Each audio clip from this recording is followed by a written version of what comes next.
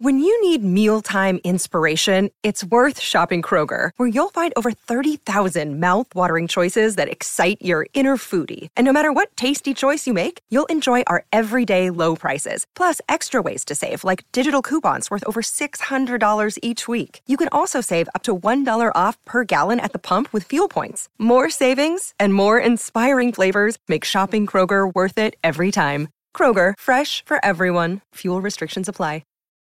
Look, Bumble knows you're exhausted by dating. All the, must not take yourself too seriously, and 6'1" since that matters, and what do I even say other than, hey? Well, that's why they're introducing an all-new Bumble, with exciting features to make compatibility easier, starting the chat better, and dating safer. They've changed, so you don't have to. Download the new Bumble now. Before there was IMDb.com, there was Zach and Dustin.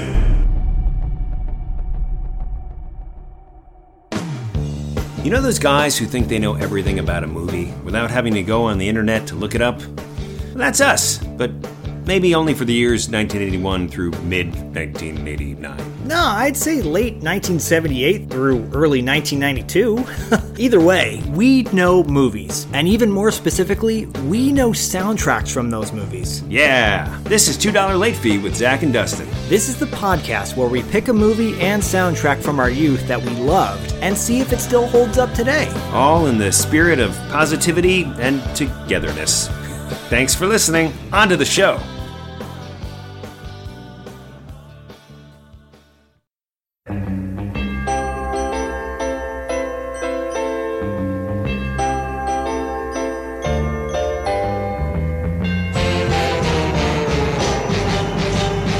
My mom was late one time, and I decided, I'm just going to walk home. And I got lost on the way home. Oh, God. And she found me wandering the streets of Cupertino. You always have like a really dramatic story. Yeah. And I thought I was going to get kidnapped, because this is right around the time of Adam Horowitz. Oh, my God. Not Adam Horowitz. Wait, are you talking about Adam Walsh. The son of John Walsh, Yeah. America's Most Wanted. America's Most Wanted, John Walsh, yeah. Yeah. Yeah, I think this was like 85, 86 when, that's a terrible story. Oh, God. But that one. Oh, yeah. So my mom was like, you wander away from me? Wait, your mom thwarted a kidnapping? Well, no. Well, I told you the Kmart story, didn't I? No. Oh, really? I was at a Kmart once back in the 80s. In Cupertino? No, in Cupertino. And, when you were a kid, you could go in one aisle and your mom could be in the other. Right. And it was like, who cared? Right. And I was in the toy aisle while she was looking at clothes. And this guy approaches me and he's like, hey, do I have any stickers on the back of my shirt? And you remember dress shirts would always have like sticker tabs on them? Yeah. And I said, yeah, you do. And he had those on his back. And he goes, oh, can you take them off for me? And I said, oh, okay. So I took one off. Yeah. And I felt really weird at that point. Yeah. Like, and he goes, oh, did you get it? I said, yeah. He goes, no, there's still more on there. Can you take the rest off? And I said, no, I got to go. And he goes, no, come here. Can you tuck my shirt in for me? And he went to go grab me. And I pulled back and I walked into the main aisle. And when I did, I saw a security guard approach me immediately because he saw me and I was like white as a ghost. And I was crying. He goes, are you okay? And I go, this guy, he's trying to grab me. He's like, where? And then they went looking for him everywhere. And my mom found me. They had to call over a loudspeaker. Yeah. That was attempted kidnapping number 1. Oh, my God. 3. Makes me feel so creepy. I know, dude. It's so icky. Yeah. That's why it's been my vengeance in life to make the world a safer place for kids. And right. And you think back about that guy, like you're probably like, oh, he was so old or whatever. He was probably like a 25-year-old guy or something. Yeah, I think he was fairly young. Right. Yeah. Right. There's another one that was like a teenager, apparently pulled me into the bushes when my mom wasn't looking at a park. I was like 3, according to my mom. Christ. Yeah. And she's like, wait, where'd my son go? Yeah. Oh my God. That's horrible. The fun adventures of life in the 80s. Yeah, welcome to $2 Late Fees Christmas Extravaganza. Kidnapping Extravaganza. I'm Zach Schaefer, and who are you? Hey, man, what's up? Nice to meet you. I'm Dustin Rubin. Dustin Ruman in the house. We've got a special holiday episode. Well, we should tell everybody why we have a special holiday episode, right? I guess. If they don't already know. If you don't look on our social media pages, we've got... Which you should. You should. You should follow adequately. You should follow ambitiously. You should follow... I don't know words anymore. Religiously? Yeah. Cultishly? Yeah. I'm cool with that. Yeah, cultishly follow. Yeah, we've got our Instagram page and our Facebook page and yada yada yada, all that good stuff, which you can find on our website. But a few weeks back we did a great interview with Scott Farkas himself, Zach Ward. Zach, the amazing martial arts maniac. Yeah, which we learned. Yeah, so he did a hour-plus interview with us that we'll be posting soon after this episode. Well, we thought, something should coincide. And while we both equally love A Christmas Story and everything that goes along with that movie, we also love Christmas-themed movies. And we thought, why don't we do an episode not specifically about A Christmas Story and a song, but why don't we do an episode on movies that have some sort of connection to Christmas? Yes. So this is some might disagree with our qualifications as to what is a Christmas movie.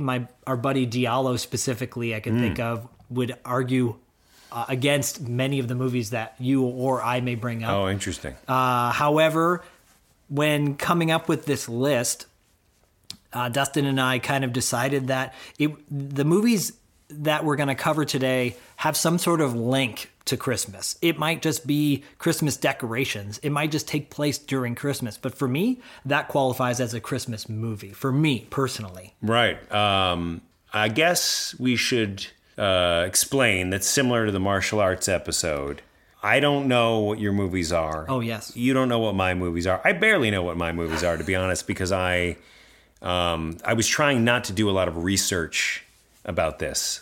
I wanted to see what, my own knowledge, if I could just pull out, 5 movies that I thought were like, oh, this is an 80s, 80s. Yeah, 80s, so, whatever, early 90s. Maybe you did early 90s? I don't know. I don't think I touched on early 90s, Okay. no. I did not. This is all 80s. Yep. The only thing I did was verify that they were indeed certain 80s aspects. But yeah, these are movies that I some of them I love, and some of them it's more specific meaning. I kind of figured that. I have a feeling of what the number 1 or 2 might be. But I was thinking also, too, that upon doing a little bit of research, I had forgotten that a couple of these movies that we're going to talk about took place during the Christmas season. So, like I said, for me, right. this if that's the link to qualify it as a Christmas movie, then this is one of my favorite Christmas movies of all time. I love it. So people might be like, that is not a Christmas movie. Yeah, well, you know what? Your face is not a Christmas movie. So, my friend, would you like to go first? I went first last time. You go first. Oh, really? Okay, so coming in at number 5 as one of my favorite Christmas movies of all the times, it is the epically hilarious 1983 comedy Trading Places. Oh, awesome. Dan Aykroyd. This man is physically threatening me. And Eddie Murphy. Billy Ray Valentine, Capricorn. Are trading places. Find out. I'm going to get to the bottom of this. This has been a great, great mistake. It look just like the dude that had me busted. Coming this summer to a theater or drive-in near you. Fun fact for those who don't know, there's a lot of nods to Christmas in this movie. It takes place in December. There you go. Dan Aykroyd dressing up as a drunk Santa. Well, they really if I remember, they really kind of rub it in that everything is going not Dan Aykroyd's way. Yes. And it's it's like the holiday season, so it's even worse. Yes. It's like, you're out on your ass. What the fuck? What's his character's name? Oh, gosh. Lewis. Yeah, Lewis. You're out on your ass, Lewis. Yeah. Looking good, Lewis. I love it. It's looking funny. good, Billy Ray. Yeah. This movie is feeling good, Lewis. There's so many moments that poke fun at just rich white people. Yes. I think it's actually really relevant today because of all the bullshit that's going on. It's got, for a nod to my other podcast, Podcasting After Dark. It's got great nudity with Jamie Lee Curtis in it. And I remember as a kid seeing that for the first time going, whoa, what's this? That was the exact reaction. Whoa. But I think I love this movie. It's Dan Aykroyd at his best, in my opinion. And Eddie Murphy before he jumped the golden child shark. Yeah. It was right before or right after Beverly Hills Cop, one or the other, probably right before. Right. Who could say when it was filmed, right? Because it's like, because Beverly Hills Cop came out in 84. Yes. And this came out in 83. Do you remember who directed it, by the way? I don't. Offhand? I don't. No. John Landis. Okay. Should have known that. John Landis is an eclectic guy. He's done a lot of great stuff. So Yep. that's my number 5. Yep. That's a great number 5. Thanks. Okay, so my number 5 is a movie that I enjoy because it's effing terrible.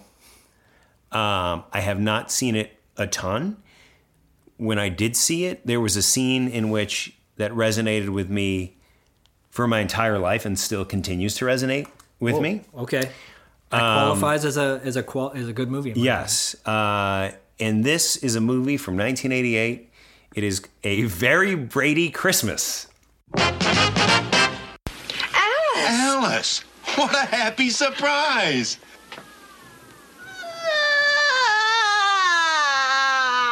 So, Sam walked out without saying goodbye. No, Mrs. Brady. My husband left me a note written on paper from his butcher shop.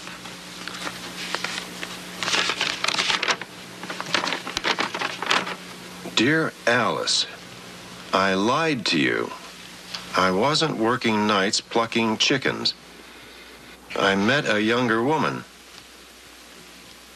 At first, we just traded meatloaf recipes. Then one night, she asked me over to season her rump roast. What? Yeah. Sorry. Wow. Whether or not you are a Brady Bunch fan, this movie, you know, all the Brady kids are grown up. They're all married. Oh. Some of them are going through troubles. Yeah. There's a lot of conflict, a lot of obstacles. And Mike Brady is going to take Carol Brady on a vacation for Christmas. She's also going to take him on a vacation, and he wants to go to Japan and she wants to go to Greece, or it's something like that. It's really not relevant, but the point is they can't decide, so they're going to fly. They're like, wait, let's just have all the family come to see us for Christmas. Of course. And let's not go someplace fun. Let's just invite invite all the kids. And you know, there's a lot of plot twists. Mike ends up in like a rundown building that's about to collapse, and you know, I won't spoil it in case you want to watch it, or maybe it is a movie that somebody out there does watch every Christmas. I don't know, but the scene that resonated with me the most is Marcia is married to a guy named Wally, and Wally has this big reveal at the end, which is something to the effect of, listen, everybody, you know, in the spirit of Christmas, like, I used to have a job. I said I didn't have a job. Now I have a great job, but I lied. And anyway, everything's great. And I'm sorry. And Marcia turns to him and says, don't be sorry. Just be Wally. Hear, hear. Don't be sorry. Just be Wally. And so for years, I would just say that to somebody when they said, I'm sorry. And nobody knew what the fuck I was talking about, because nobody saw this. They didn't punch you in the face at that point? No, but what's great, you know, and then everybody's like, yeah!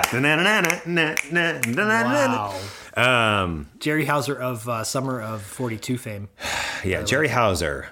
We were at the same agency. You guys had some interactions? Yeah, he's a really, really sweet guy. Slapshot, Aladdin. Yeah. Jerry Hauser's been in a lot of stuff, but anyways, this movie. Wow, this sounds like it's his best performance. I have a feeling I did watch this once. It was like a nighttime, you know, coming to ABC or NBC, whatever. Yeah. You know, this great special. Yep. Yeah, it looks terrible, like in a good way. Yeah, it's horrible. Does it have canned laughter as well, or is it just played, straight? That's a great question. I think it's just played straight. Yeah. With a lot of musical interludes. Yeah. knowing that you chose that as your number 5 is going to make my number 1, maybe number 2. This might You say your number 1 now. No, it's going to make it a lot more palatable. Oh my goodness. This is exciting. You ready for my number 4? I'm ready for your number. My number 4 kind of came out of nowhere initially, but then when I realized that it was in fact a Christmas movie, I said, whoa, this has got to be on my list. Yeah. And it'll make total sense to you once I say it. Yeah. But this movie to me is quintessential in my childhood. Yeah. It was the first movie I ever snuck in the movie theater to see. Okay. It was between that, I got tickets to Summer Rental with John Candy, and I snuck in to see this movie because I wanted to see it so bad. Okay. And then I realized it takes place at Christmas, and it's a canon movie. And for those people that don't know what canon films are, canon produced films are usually extremely violent or excessive nudity, or it's always extreme. So this 1985 Christmas classic is Invasion USA. Oh, nice. Merry Christmas! Can I put the star up this year? Time for dinner! No one thought it could ever happen here. They are an army of international terrorists. America has not been invaded by a foreign enemy in nearly 200 years. Their target, America. Their objective, control. 18 hours from now, America will be a different place. Now, only one thing stands in their way. It's time to die. Invasion USA. So you didn't see Summer Rental? I did not go see Summer Rental. I went and snuck in with my buddy to see Invasion USA. Because Invasion USA was R? Yes, and I was 9 at the time. Summer Rental might have been just PG. PG. Yeah. And I remember sneaking into that, and from the trailer we just played, you'll good. know, Chuck Norris utters the line, "Time to die." But if you watch from the trailer, you hear it. It takes place at Christmas. Time to die, Santa. Because these terrorists, come into town from Miami. Right. And so it takes place in Miami. So it's the summer. It looks like the summertime there because it's always sunny in Miami. And there's a lot of Christmas decorations, a lot of people getting massacred on Christmas from the terrorist threat. Chuck Norris battles terrorism. And Richard Lynch, who is one of the best looking villains. Yeah. The guy had a horrible accident on the set of a movie called God Told Me To. Oh. Back in the early 80s. Directed with the trivia. Yes. Directed by Larry Cohen, who did The Stuff. And I'm not looking any of this up, by the way. No, you're not. No, you're not. All cold. I'm looking up just so I'm following along with you. So Richard Lynch plays the main villain in the movie, and he looks horrible because on set for God Told Me To, he got set on fire. And so his face is all burned up. That's horrible. It is horrible. He doesn't like to talk. He's passed away recently, but he doesn't like to talk about it. You tried. I did. I was at a Fangoria convention back in the day. Oh, and my. I said, they're like taking questions from the audience, and the moderator's like, "How about you over there?" And I go, "Yeah, can you talk about when you got burned for God Told Me To?" And he goes, "I'm not talking about that. Damn it." And I felt like a total tool. And then the guy next to me is like, "I always wanted to ask him that question, but I was so nervous because I thought he'd get pissed off." Right. Well, he got pissed off at me. Right. And I came up to get his autograph. Asshole. Yeah. I came up to get his autograph later. I'm like, "Can I sign this?" Yeah. And he didn't give you one? Yeah. He didn't probably know who you were. No, he didn't probably even care at that point. But it was obviously a sore spot. Right. A third degree spot. And, I'm sorry. And so, but yeah, that's my number 4, Invasion USA. I'm not talking about that, God damn it. Because those of you that know me very well know that Chuck Norris, old Chuck Norris, not new right. Chuck Norris. No offense, Richard Norton. The old Chuck Norris. good old Not Chuck the Norris. new Chuck Norris, but the old zoo. The old... right? Not the new zoo, but the old zoo. Yeah, the one where we caged up the animals and held them against their will. Police Academy 2 reference for you there. Oh, yes, where, that's right. Where Mahoney's, Mahoney's undercover. Ooh, yeah. And, and Bobcat Goldthwait is saying, like, here's our hideout or something. And where is this, It's the old zoo. Oh, the old zoo. And he's talking into his mic. Yeah, that's right. Trying to get them to... shitty undercover mic, yeah. Not the new zoo, but the old zoo. Yeah, old Chuck versus new Chuck. Right. Old Chuck just make some movies. Don't talk about politics. Right. Do what you do best. Right. I agree. Great number 4. I love that. Thank you. I appreciate it. I love that. Okay, my number 4 is a movie that was very special to me as a child. Haven't seen it in quite some time, but it's just a special place in my heart because I did watch it every year. 1983's, I've already forgotten the name of it officially. The official title is, it's just Mickey's Christmas Carol. Oh. Mickey's Christmas Carol. It's the Disney characters doing a little Charles Dickens, the old tale, a little Scrooge McDuck is Ebenezer. Yep. Yeah, is that, are you saying ooh because you've never seen it? No, I'm just saying because that's just I've seen it. I'm surprised it's your number 4. Yeah, because it was something where I taped it on VHS and I would forget that I would have it on VHS and then I would see it and I'd be like, oh yes, because also like after that would air, there was a little amazing little short called Donald's Snow Fight. It's an animated short film featuring Donald Duck in a Civil War-esque snowball fight with his nephews. Oh, Civil War. It's also known as Snowball Wars, but it aired on April 10th, 1942, and it is so good. And I thought it was the coolest snowball fight. And so those are actually connected. It makes total sense. Makes total sense. So that is why that is my number 4. It's very nostalgic, and how the hell did that guy ever do that voice? The Donald Duck voice? Yeah, it's so hard to do that. I don't even attempt it. It's amazing. No, and neither do I. I'll do the occasional and that's about it. That's it. Like, how is he that? And I'll connect it with my number 3. But I'm always blown away by voice actors who can do this thing with their voice, totally manipulated, not in just a way like, oh, I'm doing my old man voice, I'm doing my little kid voice, but in a way where you're manipulating it so much. It's so original, unique. This is connected to your number 3? Yeah. Okay. Because, should I just jump into that? I thought you were. I wasn't sure if you were jumped in. I just want to give you ample time to discuss Mickey's Christmas Carol. Oh no, I'm good. Well, I feel like I've let you down with that one. No, that's your number 4. Like, I mean, really?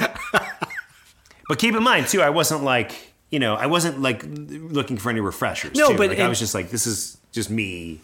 In your lens, top of my head, totally, and I honor and respect that, and I feel like your lens is very sweet and saccharine so far. Saccharine, I appreciate it. So far, I'm like, oh, this is something you want to just sit on the couch with the whole family. Some of my picks are movies you'd want to sit on the couch with your crazy uncle. Yeah, and that's about it. Right. But my number 3 connects to that because there was a voice of a character on the show that they later turned this into a Christmas special, Merman, who was such an interesting voice by Alan Oppenheimer. Yeah, I'm like, how the hell did he do that voice, like sounding like he's underwater all the time? It's so cool.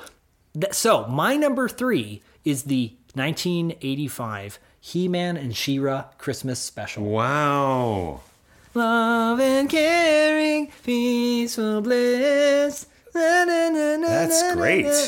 I watch that every year. And so perfect for you. It is. Yeah. Of course it is. Yeah.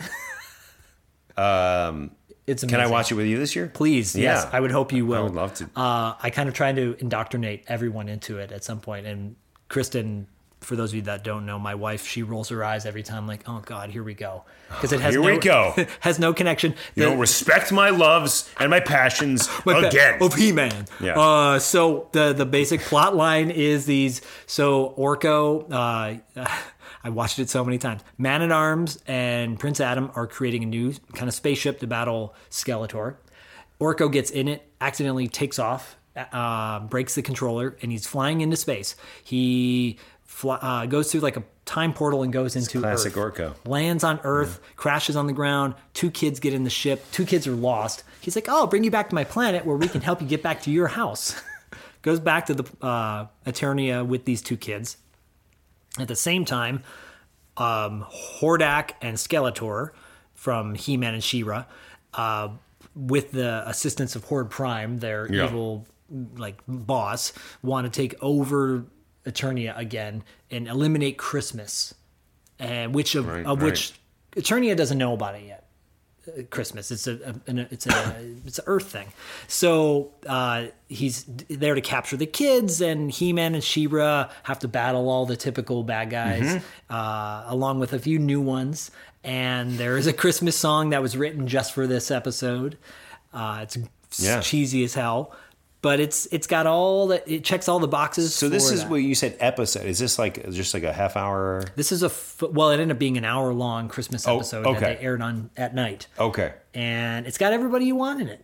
And it's got He-Man and She-Ra. And as cheesy as it is, with Very Brady Christmas, it's got, because you can't say that the Mickey Christmas Carol's cheesy. It's not. It's actually really good. No, right. It's really good. Right. This is cheesy, but I love it just because it's like one of those you want to cuddle on the couch with your favorite blankie. Yeah. And your warm glass, your bowl of cereal, and you watch it in the morning at night. And it's good stuff. Okay. Well, I look forward to watching it. You will. I will make you watch tonight. That's great. I'm honestly, I'm surprised I haven't heard of that. I feel a little ashamed. It's one. There were so many Christmas specials, right? So many Christmas specials. Flintstones, Jetsons, whatever, everything. Right. They even did like a G.I. Joe. There's a Rambo cartoon. Right. Christmas episode. But this one holds up in my opinion, just because it's got no major. Oh, and then the overall theme is just be kind to each other. And it's got one of the best Skeletor lines ever, and we're going to play it right now. It was nice of you to save Relay, Mr. Skeletor. I am not nice. No, stop that. Do you want me to hold him? No, we'll go faster if I carry him. But tell me more about this Christmas. Well, it's a wonderful time of the year. Everyone has lots of fun. You mean they get in fights? No, they have fun. Fights are fun. I like fights. And you give each other presents. And when you open them, they explode, right? No, they're nice gifts. Nice? Doesn't sound like much fun to me. Awesome. I am not nice. Then we get presents on Christmas. Do they explode? Do you get into fights? I like fights. And Alan Oppenheimer. Doing that voice as well. Yeah, that guy did so many voices from that show. Yeah. Those Filmation cartoons are just epic to me.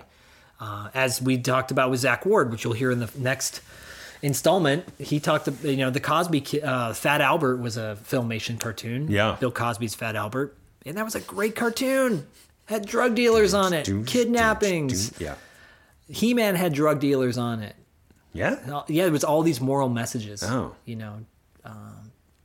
There's an episode where, there's some great episodes. Okay. Dark. Anyways. Awesome. What's your number 3? Okay, my number 3. Is it animated or a television show? No, it's not animated and it's not... Because we're getting the juice now. We're getting to the juice here. I'm having a realization that this is not actually a Christmas movie. So... I've mixed up holidays. Is it a Thanksgiving movie? Yes. It better not be Home for the Holidays. No, it's not Home for the Holidays. Let's just say my number 3 is A Christmas Story. And then we'll just... Wait, what were you originally going to say? Even though, because I mean, if I was going to put... It would be, probably my number 3 would be A Christmas Story. Is it Dutch? No, it's... Yeah, I said Dutch. I saw that shit in the theater. Your water looked tasty. That's the line I remember. Dude, I love that movie. I actually really like that movie. If you haven't seen it, that's a great Thanksgiving film. Ed O'Neill and Ethan Embry. Yeah. Maybe before he changed his last name, or I don't know. No, he's still Ethan Embry. Yeah. He was on... He had a different last name. He's on... Well, he's on the one... Sneaky Pete. That's what I was going to say. He's on Sneaky Pete. Yes. Yes. He's great on it. Yeah. I forgot that he was in Dutch. Yeah. Dutch Yeah. Dooley. Yeah. Chris Columbus directed or produced. He produced it. I love that movie. Joe Beth Williams, I think, is in it too. Dutch is good and amazing. Another day is here, and you're ready for it. What to wear? Check. Breakfast, lunch, and dinner? Check. Planning for what's next and how to save for it? That's where Bank of America can help. For your financial to-dos, Bank of America has experts ready to help get you closer to your goals. Get started at one of our local financial centers or 24/7 in our mobile banking app. Find a location near you at bankofamerica.com/talktous. What would you like the power to do? Mobile banking requires downloading the app and is only available for select devices. Message and data rates may apply. Bank of America N.A., member FDIC. I was originally going to say 1987's Planes, Trains, and Automobiles. During holiday travel, some people get delirious. Some get delayed. And some get Del Griffin. American Light and Fixture, Director of Sales, Shower Curtain Ring Division. Neil Page got all three. I was on my way home to spend a nice holiday with my family. Instead, I'm in a motel bed with a stranger. Why are you holding my hand? Where's your other hand? Between two pillows. Those aren't pillows. In a new film by John Hughes. Planes, Trains, and Automobiles. See that Bears game last week? Yeah, hell of a game. I could see why you would get confused about that, though. But it's just home for Thanksgiving. Yes. So I guess we can kind of talk about it, but... You know what? Yeah, it was more me, thinking of, rushing home for the holidays and that feel of like the stress and the craziness and you just want to get somewhere. I will take that movie Yeah. over any day. I will take that movie over a lot of other Christmas-themed films. Yeah. As a Christmas movie. Yeah. So we can pretend that John Candy and Steve Martin are going home for Christmas, but they're not. You know, you want to hear an awful fun fact? Yeah, sure. I've never seen that movie from beginning to end. Oh. I feel like there's a lot of movies like that for me. Yeah. Where I've only seen one part or something, or like I just see the same part again and again and again. The Between Two Pillows and those aren't pillows. Yeah. But I think that was during my time of rebellion. I didn't want to watch the mainstream movies. Mm-hmm. Oh, everybody thinks it's good, so I don't want to watch it. Yeah. Kind of thing. And I'm like, why not? If it's good, it's good. Just watch it. Maybe you'll find out that it's enjoyable. Maybe you won't like it. I feel like there's a certain thing that happens when somebody rebels against a mainstream movie like that, where by the time they do finally watch it, they're so conditioned to hate it. Yeah. You know what I mean? Mm-hmm. Like, I feel like Titanic is that way, where like, honestly, like I've seen Titanic a lot. It's not an awesome movie, but when I saw it the first time, I was like, wow. Yep. More for like, me too. Just reliving like this happened to human beings and this is fucked up. And but there were so many people who was like, I'm not, James Cameron, I'm not watching Titanic. And then like, they watch it like a year later and like, it was stupid. And you're like, well, yeah, kind of now it is stupid. But like, if you had seen it, I don't know, seeing Avatar for the first time, I was Avatar. like, wow, Great this example. is amazing. Great example. Oh, this is so good. And I watched it recently and I'm like, special effects aren't as good, but for its time. Yeah, and it's still, it's very formulaic and cliched. It's that, We talked a little bit about this with Zach Ward, I think, why Christmas Story holds up so well. Yeah. Because it's so timeless. Yeah. And it's funny, it's a period piece movie. Yeah. But, contextually, like, Citizen Kane at the time was groundbreaking. I get it. Yeah. Watching it now, is it good? Yeah. Is it something I can put in my top 100? No. Just because that's not for me. There's just a lot of movies that are like considered amazing movies, and then like a lot of times it's like just the ending is great. Like Usual Suspects comes to mind. Yeah, Dances with Wolves. Dances with Wolves is a great example. Yeah, it's just like you put in the time, and then I don't know, like you look at the rewatchable scale. Like a movie that like that's kind of what I look at. Like you take a movie, if it was on right now, would you sit down and watch it? Yes. And would you rewatch Forrest Gump?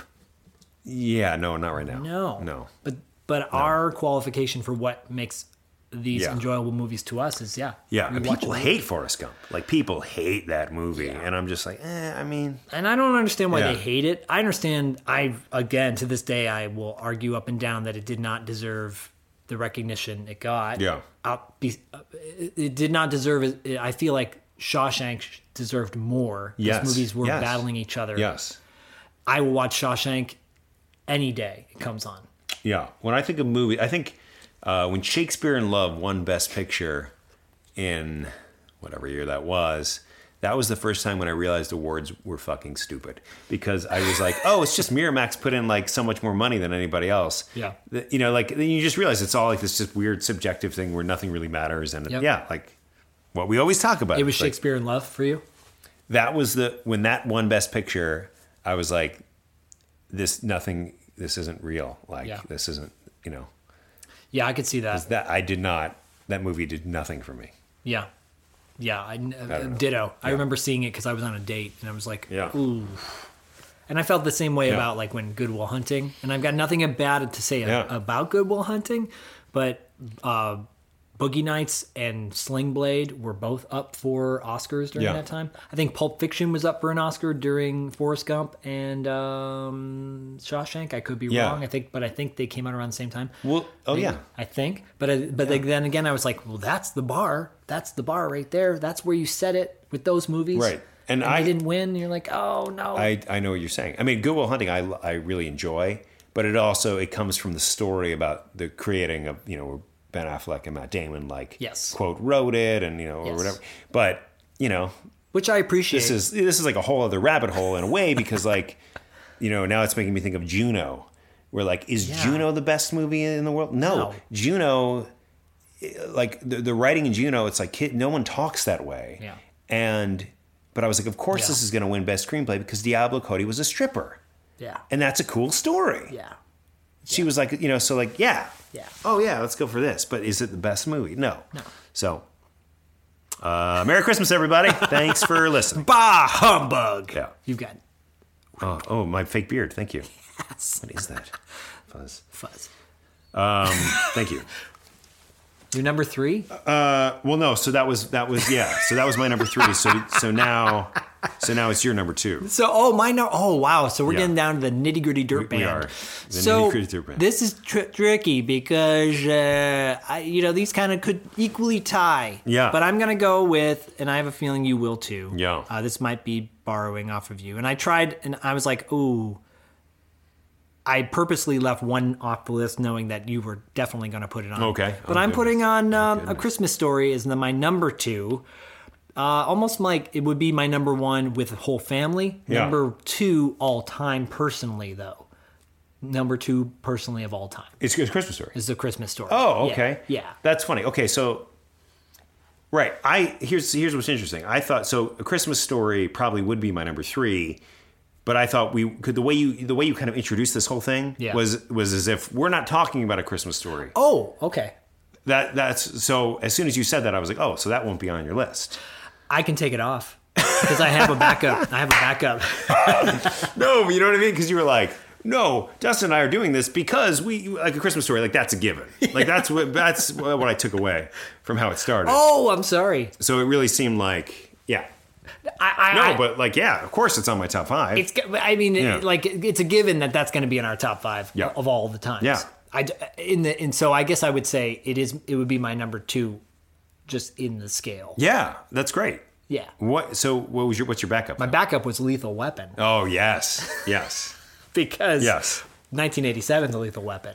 And not to be confused with anything else other than that. And it's got from beginning to it's got Christmas throughout. It opens with a Christmas song, Burl Ives, "The Holly Jolly Christmas," and Mr. Joshua, and it's got so many great characters. It's got the dude from that I re-referenced in a martial arts episode from Rapid Fire. And so it's got so many. It was the mother of all buddy cop movies. I mean, it really set a new precedent for what a buddy cop movie was.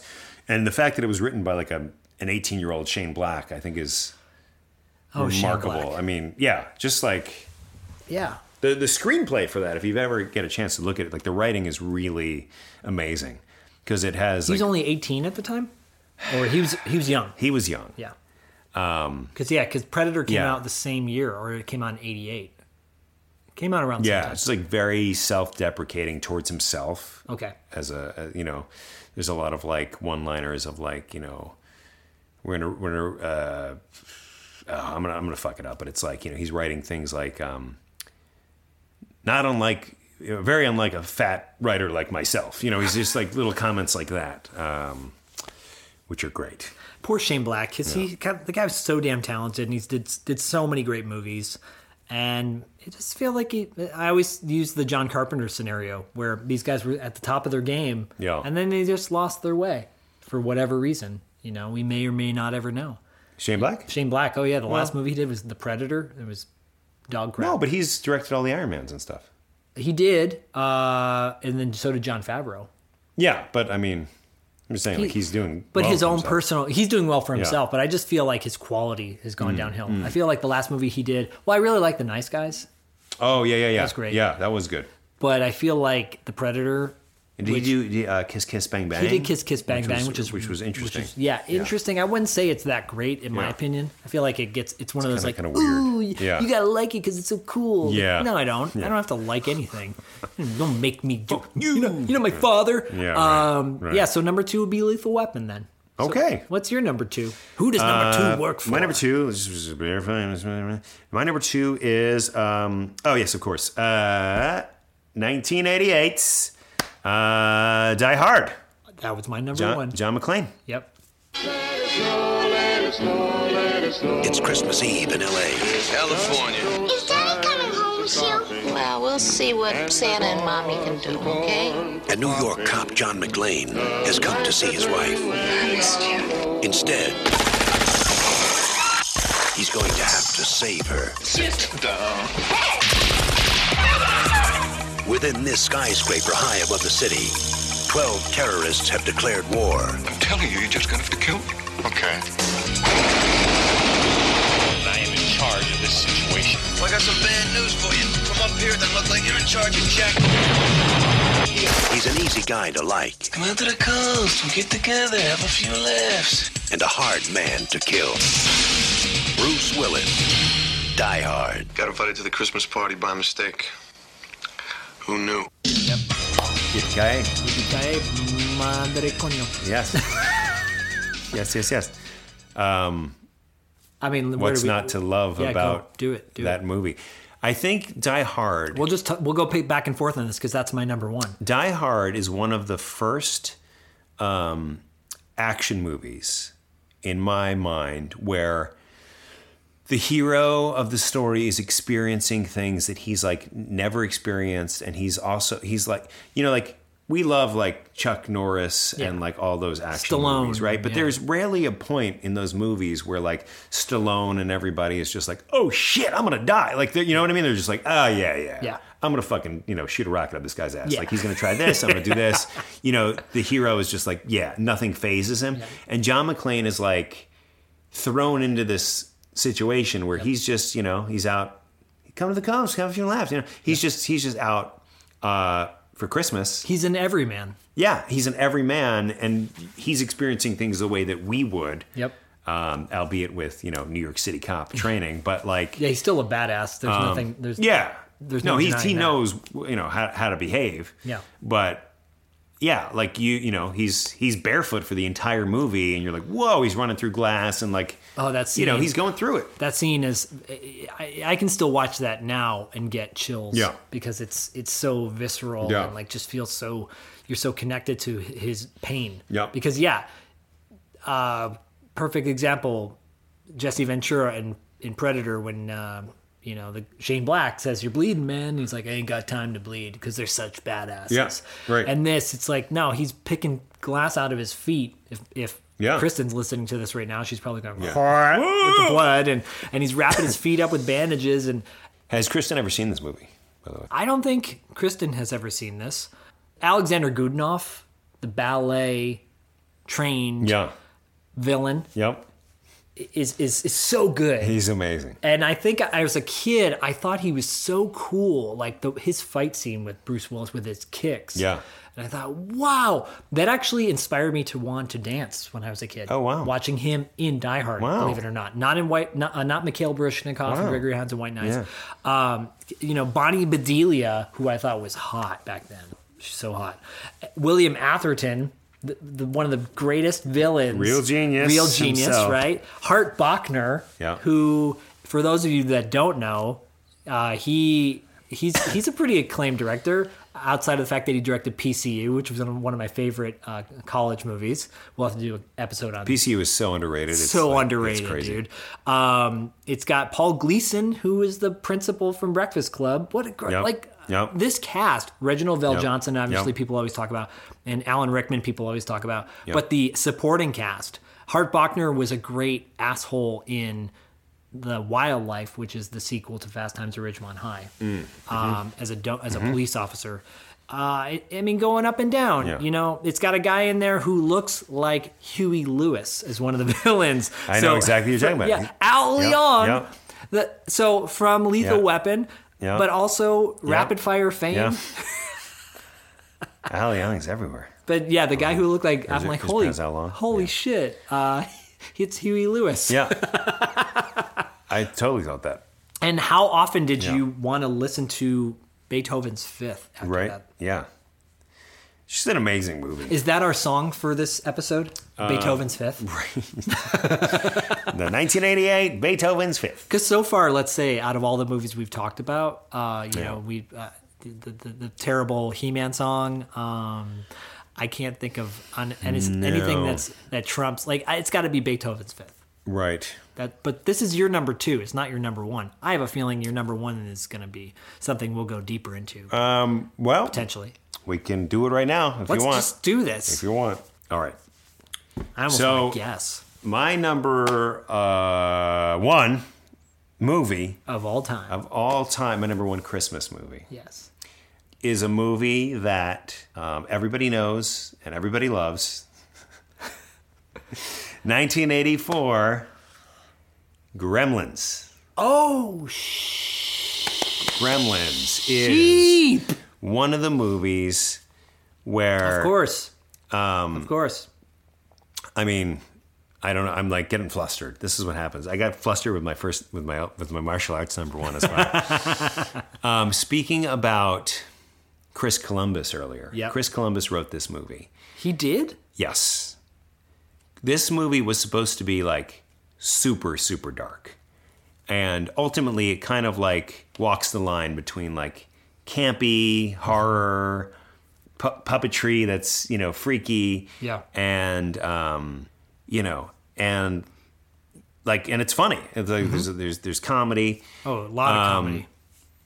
Phoebe Cates in this movie has one of the darkest most amazing monologues about Christmas that I've ever heard. And it was like amazing to know that Chris Columbus wrote this, the guy who directed Home Alone and Adventures in Babysitting. Right? Come on. And maybe I'll just play a sample of the monologue. Please right do. now. Yeah. It was Christmas Eve. I was 9 years old. Me and Mom were decorating the tree, waiting for Dad to come home from work. A couple hours went by. Dad wasn't home. Mom called the office. No answer. Christmas Day came and went, and still nothing. So the police began a search. 4 or 5 days went by. Neither one of us could eat or sleep. Everything was falling apart. It was snowing outside. The house was freezing, so I went to try to light up the fire, and that's when I noticed the smell. Firemen came and broke through the chimney top, and me and Mom were expecting them to pull out a dead cat or a bird, and instead they pulled out my father. He was dressed in a Santa Claus suit. He'd been climbing down the chimney on Christmas Eve, his arms loaded with presents. He was going to surprise us. He slipped and broke his neck, died instantly. And that's how I found out there was no Santa Claus. Wow. Gremlins, I know like Gremlins was originally supposed to have like, just like head decapitations. Oh, wow. And it was supposed to be just like dark. Gizmo was actually supposed to, in an original draft, Gizmo was going to become Stripe, the main bad guy. Oh, no. And it was going to be like a crazy, just dark twist. And of course, Gizmo is the cute, good one. He's always out. He's the hero. He's out for goodness. He's cute as shit. He's voiced by Howie Mandel. Howie Mandel. Oh, that's right. Interestingly enough, only has one voice that he uses for everything that he. Bobby's World and all. Yeah, that. Bobby's World. Bobby is the same voice as Gizmo. Is the same voice as Skeeter from the Muppet Babies. Oh yeah. And I can't do the voice. I'm really just like, I just can't do it. It's like I can't do it either. You hold the voice in a certain part of your voice. Great voice actors. It's a great voice. Yeah. But he's just playing the same character. And he has said this himself. Wow. But yeah, Gremlins is a movie that it's got Corey Feldman in it too. Corey Feldman, who dies with a slingshot. Yep. Does he die in this movie? They don't show him die, but I feel like he's in the lab, right? When the lab starts going haywire. Implied death. He's implied. Yes. He doesn't get shot out a window like that chick in the wheelchair. The lady, yeah. Which she is gets great. Right. But it's also like satisfying when that happens because she's a terrible lady. Yes. Joe Dante directed it. Yep. And it's who did Inner Space, which is one of my favorite films of all time. Inner Space is wonderful. Hands down, one of my favorite films Inner of all time. Space is wonderful. But yeah, and there's also just, a lot of, I love the rules that the Gremlins have, for taking care of a Mogwai. You just, you learn a lot. Those rules have been applied to just they get used all the time. Yep. I think for decades, people would say, "Oh, don't eat after midnight. It's going to happen." Yep. Wah, wah, wah. Yep. Something like that.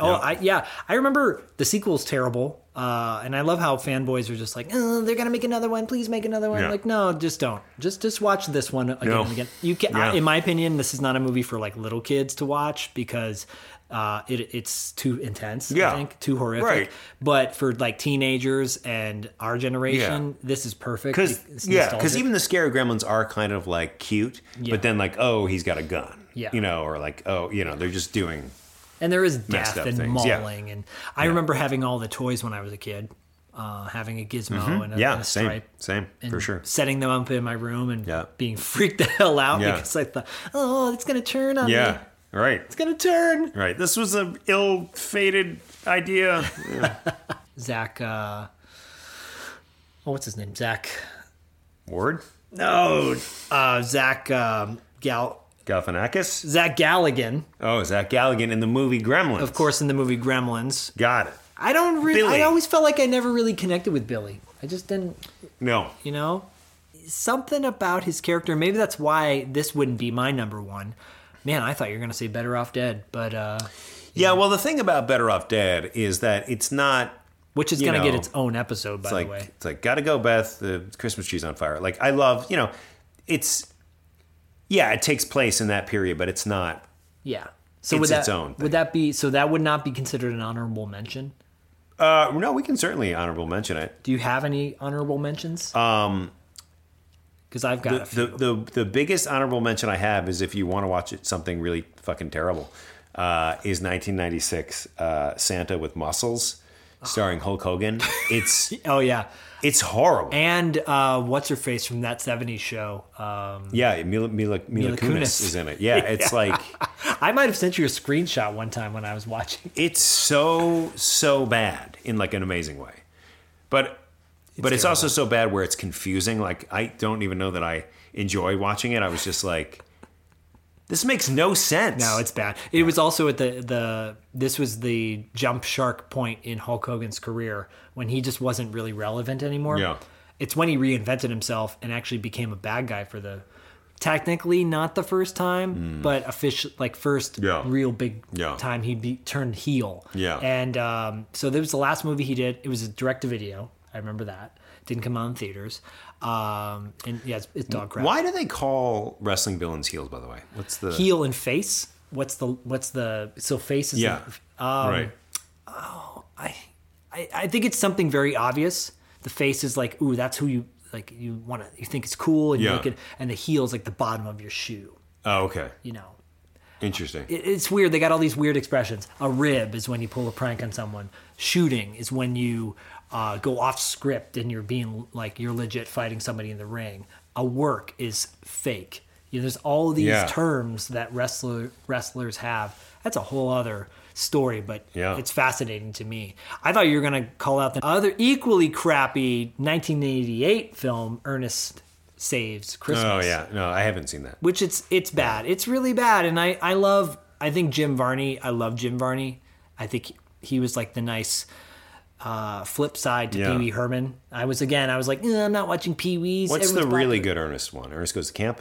Ernest Goes to Camp is really good. I think Ernest Scared Stupid is really funny. Ernest Goes to Jail is really funny too, in the bad sense. But Ernest Goes to Camp was his first movie he ever did. Yeah, that's the only one I've seen. And this TV show Hey Vern it really shows off his. There's a funny meme of all the faces Jim Varney makes. Yeah, because he's very animated. And the guy was like so animated, just rubbery face. But I mean, I was going to mention. The obvious horror film Silent Night, Deadly Night is a great classic horror film. Black Christmas was really good, which is directed by Bob Clark, who did A Christmas Story and Porky's. Apparently, I did a little bit of research on this for some honorable mentions, and that Funny Farm, the Chevy Chase movie, has some references to Christmas in it. I always thought of it taking place in the fall, but maybe it did. Well, it spans a lot of the seasons, and I think maybe when they, you know what it is? When they're selling the house at the very end of the movie, and they are making everything seem awesome because they hate the town, they hate everybody in it, and they regret it, and so they're trying to sell it, and so they hire, like, you know, they basically say to the town, like, we will pay you money. If you help us sell this thing, and if you act good. So there's Christmas carolers, and they're like, you know, cue the deer, you know, they're like, so they're, you know, staging deer running across, and so I think at the very end, that makes sense. Yeah. So it's just like got a little taste. Yeah. Yeah. Which is to me like that's kind of even like Better Off Dead has like a little taste too, even though it's that whole Christmas scene in it though, you know, like where with the tree and all that. And, yeah. No, it does, and like mom's giving him, you know, TV dinners, and it's got corn in it. He likes corn. Such a great movie. Yeah, such a great movie. So I did not know this about one of the movies that I did some research on. This is actually kind of a cool thing. The 1982 action movie First Blood. Is a Christmas movie, according to. Oh, this podcast. There's a podcast called strangersandaliens.com. A podcast exploring faith and imagination. But this is kind of cool. I didn't pick up on this. They talk about how there's apparently Christmas decorations in the movie, right? There's a Christmas tree on one of the police officers' tables. But the town is called Hope. And it kind of tells the story of Mary being rejected. Mary and Joseph being rejected by Hope, by Bethlehem. Interesting, right? So it's a weak connection, but I guess if you go a little deeper, it's they walk into a town and they're not welcome. It's to drive home the idea that John Rambo was a savior who was not accepted by his own people. How about that? I don't know. That's kind of cool. Yeah. And it gets destroyed for Christmas. Yeah. Right. I don't know. It's just that they even on the website, truth be told, they even like say, well, this might be, you know, a stretch. It's a stretch, but I think it's a cool stretch. I think. Yeah. I'm like, okay, Rambo. I like it. Rambo movie being a Christmas movie. I'm down with that. And then, you know, we've got National Lampoon's Christmas. Apparently, Cobra takes place at Christmas. Another Stallone movie. And Scrooged. I think is a great Christmas movie. It's got a great Put a Little Love in Your Heart. That song. Yeah, I don't love that movie. You don't love it? No. I've seen it a lot, but I don't love it. I did see it a lot as well. Yeah. I would agree with you. I don't love it. I guess that's a take back. Yeah. I get one take back per episode. That's my take back. But if this episode doesn't make you want to watch Christmas movies, then screw you. Screw you, and you're back. Yeah. But this is a nice preview to our fantastic interview with Zach Ward, in which he touches upon Christmas Story quite a bit. He does touch upon it.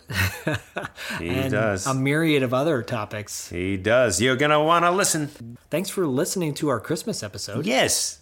And happy holidays, all you $2 late feers. We should come up with a name of people that listen to the show. Twofers? Oh, twofers. $2? Two baggers? I don't know. Two double fisters? No. You're, by the way, if you don't celebrate Christmas, that's cool too. Oh, really? You felt the need that we have to say if you don't... Was it something that we were implying that like it was only cool if you celebrated Christmas? No. I guess Happy not. Hanukkah. I said happy holidays. Happy Chris Kwanzaa. Yeah. All that stuff. All that good stuff. All right, everybody. We love you. Until next time. Stay safe. TTFN. TTFN. Catch you on the flip side.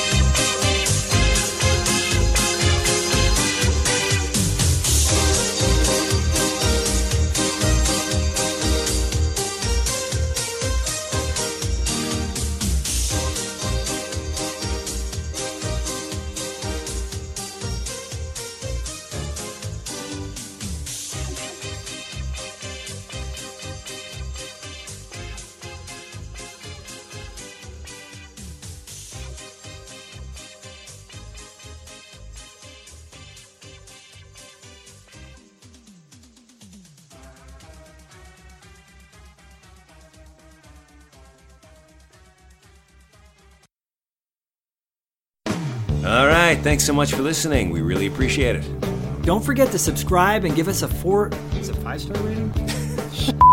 Don't forget to subscribe and give us a 5-star rating on iTunes.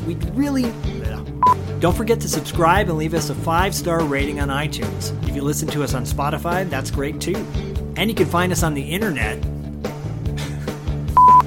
Don't forget to check out our website at $2latefee.com and follow us on Instagram and Facebook at $2 Late Fee Podcast. We'll see you next time. We did it.